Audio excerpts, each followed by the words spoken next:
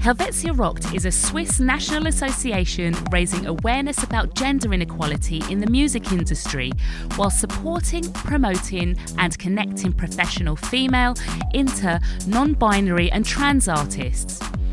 Through its grassroots projects such as producing, DJing, band workshops and songwriting camps, it offers platforms for young people of all levels to discover music and be part of an empowering community. Find out more on our website helvetiarockt.ch. Sign up for the newsletter and follow us on social media. Musicians in Conversation is sponsored by Suiza, the cooperative society of music authors and publishers in Switzerland.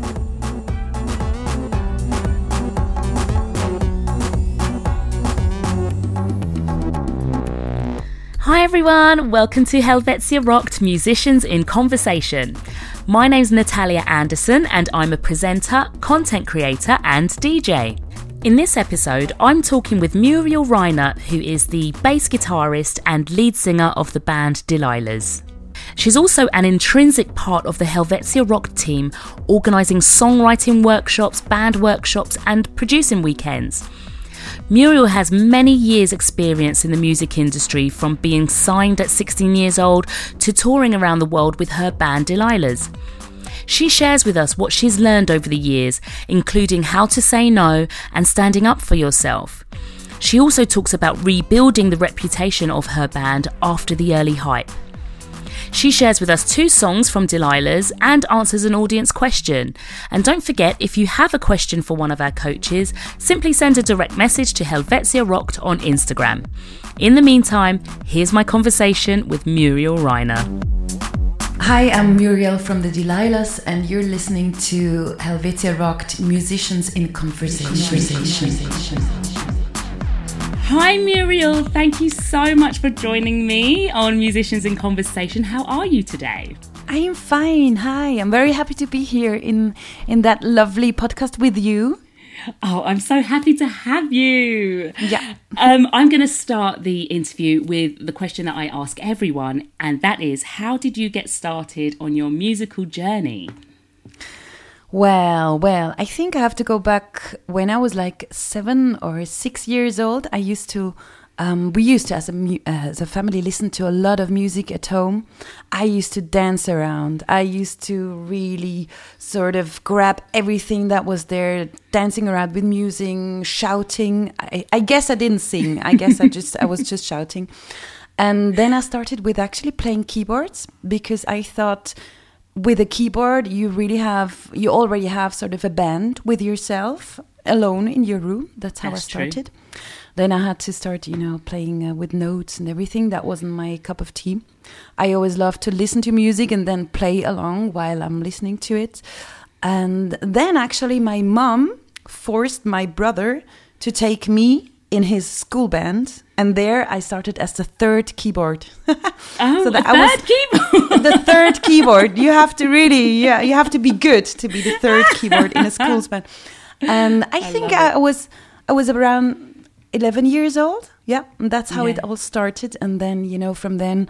The band got smaller and smaller and smaller. I became the 1st keyboard. Then we were a trio. My brother, a drummer, and myself on the keyboards. And then I thought keyboard is actually quite... Well, it's not so cool on stage. Let's say it like that. Then I started to play the bass because we were in need of a bass. And that's how I started to play bass. And that's how I started to sing as well. Playing bass and singing at the same time. That's brilliant. And this is all before you're like 16. This is all very young. Yeah. Very young. Yeah, exactly. I love that. And I was actually such a shy kid. So I would have never asked my brother or anyone to become a part of a band, or I was so shy and quiet, but my mom really just pushed me in it, and I'm very thankful for that. After being the 3rd keyboard, we were a trio. We played, I think, quite some shows actually in Zug. I'm talking about the band with my brother. called Attic. Nice. Attic, what a great name. That's brilliant. And then I remember that my brother was dating Isabella, our guitarist in Delilah's, and he said, why don't you make a band with Isabella and her friend? She's a female drummer. They would love to have a band. They saw you on stage. So couldn't you just start another band? I was already having 2 bands. So I said, well, yeah, I have to do it because it's your girlfriend. I want to be nice. So that's how actually the Delilah's started. We were playing some crappy covers of like Four Non Blondes. Hey, yeah. Love that. We did all that. We did all the cliches. And then we had a concert in Zug that was Waldburgisnacht. That's the night where we celebrate the witches and everything. Mm-hmm. So they booked a trio of girls and we played there. And actually in that concert we met our future manager. And he came to see us. He was from the UK. He was really blown away, not by the way we played. We weren't such a good band, but he saw a lot of potential, and that's how that journey started. And I think that must have been like 17 years ago. Yeah, and then it all started. It actually started in a crazy way because we were working with the manager and another producer for more than 1 year. And then we had the opportunity to play a support show for the Stereophonics. You know the band, right? And that's a big band, yeah, from Wales. Exactly. Big British band. But what does that look like when you are working with a manager and a producer? What does that look like? Do they organise the studio time? Like, how are responsibilities sort of balanced out? You know, I have to say, now I'm 34 years old, so now I know a lot more, and now it's different to work with these people. But when you're like 16, 17, you just don't nothing. You don't know nothing. And that was actually quite hard, and that's why we split up with him after two or 3 years, because, I mean, that wasn't a collaboration. It was more sort of, I want to make you big sort of story, right. You know? Yeah. And that wasn't actually a good thing in the end. I mean, we could profit a lot. We learned a lot. We had a huge media hype actually when we started. That happened just after the support gig. We could play for the Stereophonics because there the media saw us. But that was our 3rd real concert we ever played, and that was in the Palais Extra in front of 1,500. So the media actually jumped quite on us, and we had a huge hype with such a lot of media in Switzerland. We went to UK. Some labels came here to see us. I mean, Island Records flew in to Switzerland to see us. They wanted to sign us and everything. And it wasn't a really healthy environment to grow up as a musician, I'd say. Yeah. Because it was hard to figure out, what do I want, actually? What can I do? And what do others really want to make me? In sense of, they saw the potential in us, but I don't think they really saw me as a musician, for example. They just saw 3 girls, young girls, quite cute. We could sell that. Basically, it was that. So, working with producers and managers is a good one, is a good step to do. But when you're young, maybe insecure, or you just don't know actually how the business goes, it's also very dangerous. For me, it's like almost everybody's dream, isn't it? Like, you're going to get attention from labels, people believe in you, there's this big opportunity ahead. But where I find it so interesting is that it's opposite. What's going on in your head mentally is that it's not so good, and the reality is it's not fun. It's not something that you want to do, or there's like a disconnect in the way that they view you and the way that you view yourself as a musician. How do you reconcile those two opposing things happening at the same time? Like, it must have been quite stressful, I think. Well, that was crazy, and I think that was the conflicts inside of me, as well inside of the band, that, you get the opportunity to sign contracts, you're in the media comes home to you because they may want to make a home story for one of the biggest TV things in Switzerland, everything like that. But it just didn't feel right, and in the end, we weren't forced, no, but we signed contracts that after we split up with the manager, we had to fight to get out of these contracts. Because I think in those days there was still the idea that maybe once in your life you get to sign the contract, and that contract changes your life. It's not. Yeah. There are so many possibilities, but when you're young, and as well, I mean, none of us, as well, our families, they didn't know the business as well. So, yeah. So we signed stuff we shouldn't have signed. But I want to, sorry, I just want to focus in on that, because when you say, like, you think that it's that one chance, that one opportunity, and this is the one contract that you can sign. But the reality is, there's over the course of your life, there are actually going to be other opportunities. I think that's a great lesson for young people coming into the industry, maybe to, like, I mean, what is the correct approach when somebody comes to you with a contract, if you're a young musician starting out? What would you say? Well, of course, there's the legal side. You have to take care that you're getting advice and everything. And we have that here in Switzerland. You can get it almost not everywhere, but there are places you can get it. You know, we had it as well, but we didn't know that our advice, was actually on the side from our manager. That was a person who went to school with our manager. We didn't know that. You know, conflict of interest. Right there. Yeah, it is. And it's like a B story, like a B movie sometimes. I think the whole story of the Delilahs in the beginning as a girl trio, so many things happened. I thought, well, this is like in a film. Really? Is that reality? We need to get it in a film. We need to. I think one day maybe. One day. And I think I can just say, with all the experiences that I made, it's about saying no. It's about standing up and saying, no, I don't think so. And this is not my way. But this is so hard when you're 17, 18, and you're sort of the opposite is male, double your age, twice your age or older. And who's right in the end? I mean, very often it's just like, the guy is right. He's got all the experience and everything. So we had to fight very often to be heard, and to actually prove that we were right. And in the end, we were right. We made the right decisions as a band to split up, to go our own way. We lost everything. We lost a drummer as well. In that period, it was just Isabella, the guitarist, and me. No money, no band boss, no manager, no label, no album, nothing. But it was worth it because, and now going back to what I would advise as well, go with your belly voice. Go with the voice within you that tells you, no, this is not my way. I'm not going to be a puppet. I'm not going to be a Barbie playing whoever's song just to be sort of famous and on nice and to have nice photos. No, I'm a musician from the bottom of my heart, and I'm going to go my way. If you are involved in music as a hobby, profession, or both, sign up for free on the Helvetia Rockt Music Directory. It's a platform for women, non-binary, trans and intersex people in the Swiss music industry. For singers, instrumentalists, bookers, managers, sound engineers, photographers and many more of all levels. It's about visibility, it's about community, it's about empowerment. We invite all of you to participate in the project. For further information, go to musicdirectory.ch.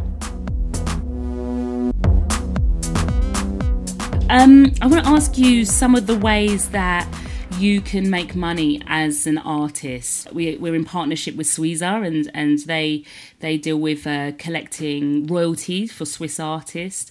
What are some of the ways that you as an artist can make money, or even the business model that people can know of?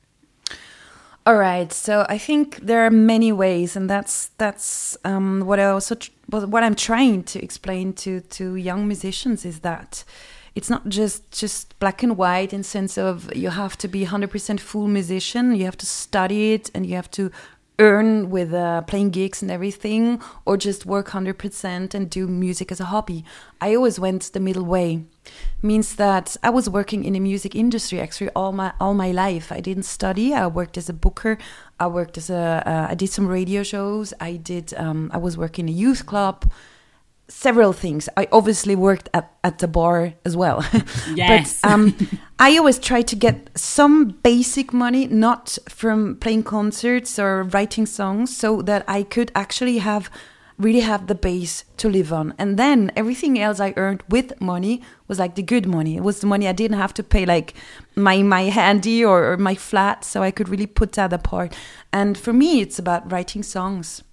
You know, I don't like thinking of music in money ways. I think music for me is so much more. But to have the control of what you're doing and to also be able to earn some money, you should start to write songs, because that's also my biggest pleasure in everything. Yeah, absolutely. You've been in a band for 17 years. I want to take you back to the beginning. But what was the scene like? I mean, when I was listening to your music, it really took me back. I was such a fan of that sort of pop punk music. I love your harmonies. I love the way the guitars sound. But what was the scene like at the time for you? In the beginning, when I was a bit younger, I didn't know if I was actually allowed to play punk rock music, in sense of going on stage sweating. Just that little thing, sweating on stage, is so normal, isn't it? But in the beginning we were like, oh good, we can't sweat, we're girls, maybe it's really disgusting, maybe people react negative. But yeah, so I think we didn't have idols, we didn't have role models in that time. I remember the first time I ever saw a full girl rock band on TV was the Donnas, and I was about 14. Yeah. I mean, that was the first time ever I saw a band the way I would actually like to make music myself. And yeah, that was strange if you think of it, because this is not a normal way to actually grow up in music and not having role models like that. So it was a very, very different scene, I'd say. I'm happy that things have changed since then. Let's go on. Let's listen to some of the music that you've prepared for us, your first track, Queen. Can you tell us about that? What was it like recording that track, first of all? So that was actually the first real production. We've been working with a producer. And I remember the demo of Queen that I wrote in my home studio was so crappy. But I had that riff like and then I was working with that producer the first time ever. I actually had sort of we were working as a duo on that track. He just gave me some really small inputs that pushed me onto another level. And that's how the sound of Queen, as well, the album Past True Lost, sort of developed. And I still love that song. I love the bass line. I love playing it live. We just had a fantastic concert that weekend, really cool. And I mean, Queen, to play Queen live is just fantastic. I think as well there, I just learned so much in every production I did. And now I'm on a different level than I was 2013 when we actually produced that album and that song. And also in studios, most often, well, I always had to work or could work with male producers. They were good and everything, but also there I had some problems being heard. You know, when I say one thing, I always thought they don't listen to me as much as if I was twice the age and male. So also there, I always had to fight to get heard. And now, I've learned. At least I learned some good lessons. So now I know how to cope with it. Cool. Well, let's listen to Queen. It's your one night out. It was so long for the one that's true. He just don't wanna dance tonight. You spend hours to shine, to be the one of a kind. He won't waste the look. He just don't wanna dance tonight. And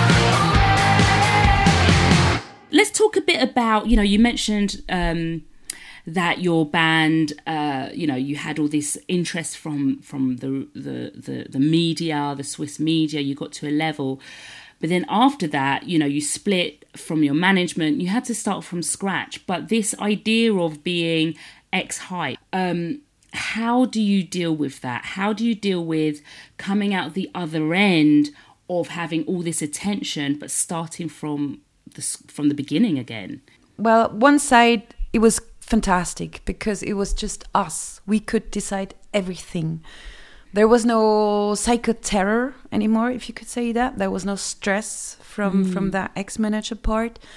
But also, we didn't have, as I just said, we didn't have money. We didn't have a band boss. We didn't have a drummer. We didn't have anything.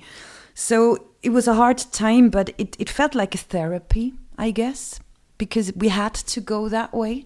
And then we also had to sort of build up the way people perceive us, the way people think of us as a band live. Because I think also that during the hype, we were put on stages like, you know, big festivals, main stage, too early. We just weren't there yet. But I mean, how could you with 18 years say no to a festival that wants to book you? That's not huge, you know.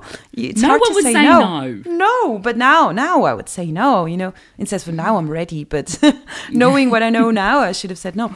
So we had to rebuild really the reputation as well. And this is that was a long way, but it was worth every step. It was worth every concert and every tear and every sweat, actually, because it feels so good and so real, and it's us. So everything we've built up since then, it's us. We did it. So I think we have to maybe talk about success. What is success? You know, absolutely. Is it to be famous? Is it to be everywhere and people know your name? Or is it about, hey, I can do my stuff and there are people out there that love it and I love it. So, I mean, this gives me satisfaction as well as I think for me that's success.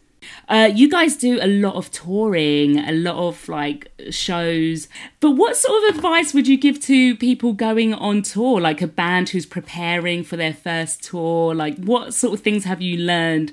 What kind of shortcut can you give to bands just starting out? Okay. Like, what should you pack? Like, let's get really specific. I was just thinking of, I mean, you know, I was quite good in packing everything you need, and then you're in the bus and someone says, well, does anyone have, I don't know, I don't even know what, and I was saying, yes, I have it. So it's like satisfaction, like, I've got it. I mean, a cushion, how do you say that? Yeah, like a cushion. Yeah. Yeah. Then I had a gas cooker, actually, in the band van. You never know. That is the one. Oh my God. Who would even think to have a gas cooker? Because you can make coffee on the side of the road. You could put your pasta in there. Yeah. Yeah. That's such a good... And, you know, in those days, the things you can disinfectate. How do you say that in English? Your hands. Disinfect, thank you. Yeah. Your hands. I mean, I used to have it 10 years ago. I used to take it on tour because I knew, you know, dirty hands, dirty clubs. So things like that. And now it's everywhere, actually. Take something which you can use to shut off as well. Because being in a band bus 8 hours with, your band could be your family, could be your worst enemies. So be prepared to also be able to shut down a bit. And chewing gums. Brilliant. That is absolute, like, proper practical advice. So let us go to the audience question. And the question is, do you ever doubt yourself? And how do you not let it get a hold of you? Yeah. This is something inside me that started when I was the third keyboard in the band, the shy girl, that I never actually questioned myself in those moments where I made music, because I'm a very critical person, I'm a perfectionist, but I sort of found the button inside of me where I could push and just be and do without having the brain that always sort of kicks and says, well, you shouldn't do that. And maybe if you do that on stage, people think you're crazy and everything. So that's why I sort of found that button. And I can really just suggest or hope for others to have a look, to find that button within yourself, because you can always analyze concerts, or did I sing well in that part? Did I perform well? You can always look at those things, but do it after the concert. Do it maybe the day after, a week after the concert. Just let, for example, a concert, a performance, let it be and give everything you can in that moment. Because if you're blocked on stage, if you're like shy on stage in a negative way, there's also the cute way of shy on stage, of course. But if you always question yourself, you will not be able to get really to the source of power within yourself. And we have so much power inside. It's crazy. And this is something I get to see when I make workshops or camps with Helvetia Rock. Very often that phrase of, am I good enough? Am I allowed to be on stage? Am I allowed to be loud? It's so hard how many people question themselves, and just don't. Just switch off the brain there. Just switch it off. You know, and in the beginning, I mean, the first 50 concerts or even more I did weren't good, obviously. And maybe the next 100 were okay. But then you get to a point, you get a bit older, more experienced, and then you suddenly really like the things you do. You really like to even listen to a live concert of yourself. I mean, this is hard. Listening the day after to a live concert you just did. I mean, that's hard in the beginning. But you get there. You just get there. It takes some time.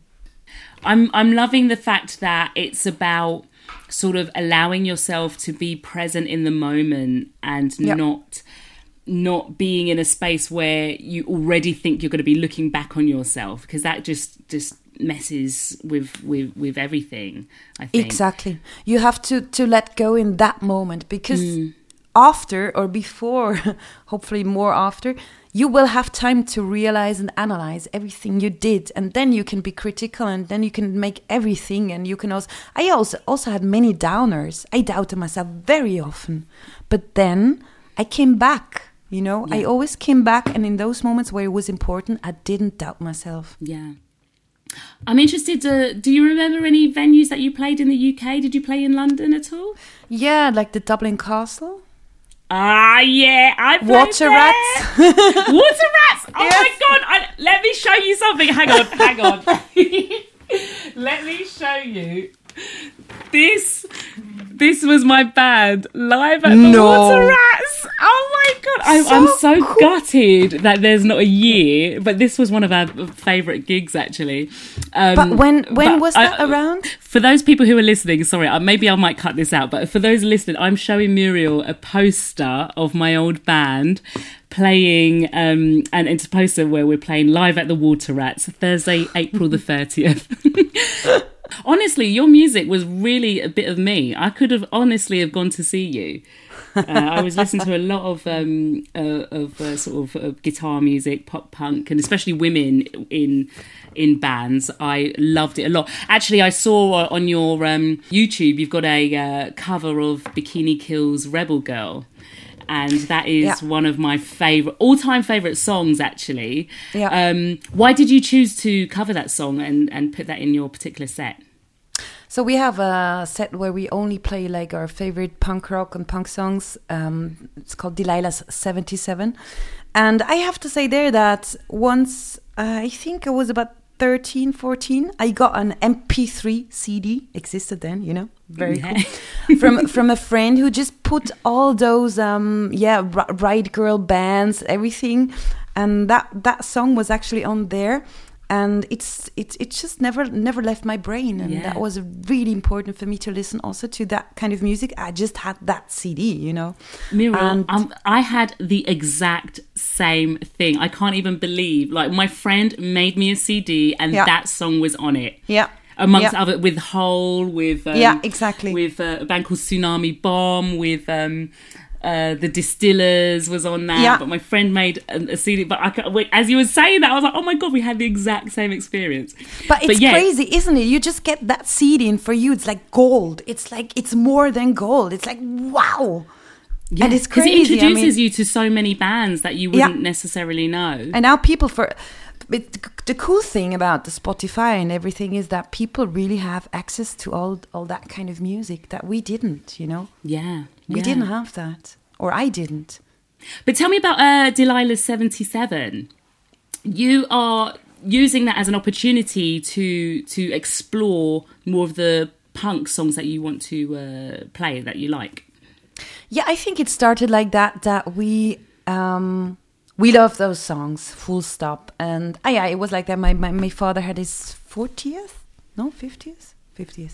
birthday, and we just played a cover set for him, and that's how it started, that we thought maybe we could play that as well on stage. And I think now, looking back, we did it as well to have inside of the band of Delilah's, which at times was heavy, you know, was always a bit with expectations, and, you know, making an album was a lot of work, a lot of energy, blah, blah, blah. So we just did that Delilah 77 set to have fun, just to really have fun inside of Delilah's, to be like, to have it as a hobby, let's say like that. So that's how we started, and we played some gigs live, and many people loved it, especially our fans, more from the punk rock or punk side. And with that said, we can also play in smaller bars. We really play the bars. We're back to playing every toilet there. And it was so fun. Yeah. Muriel, we've come to the end of our interview, our conversation. Thank you so much for joining me. Thank you. We are going to listen to your last song. Can you introduce your last song for us? Yeah, it's Wheels. It's taken from our EP that just got out. It's a song I wrote, I think, a year ago with my crappy acoustic guitar, just single note lines, added it up to one. I recorded it with my iPad, and then I went to the band and they said, yes, let's do it.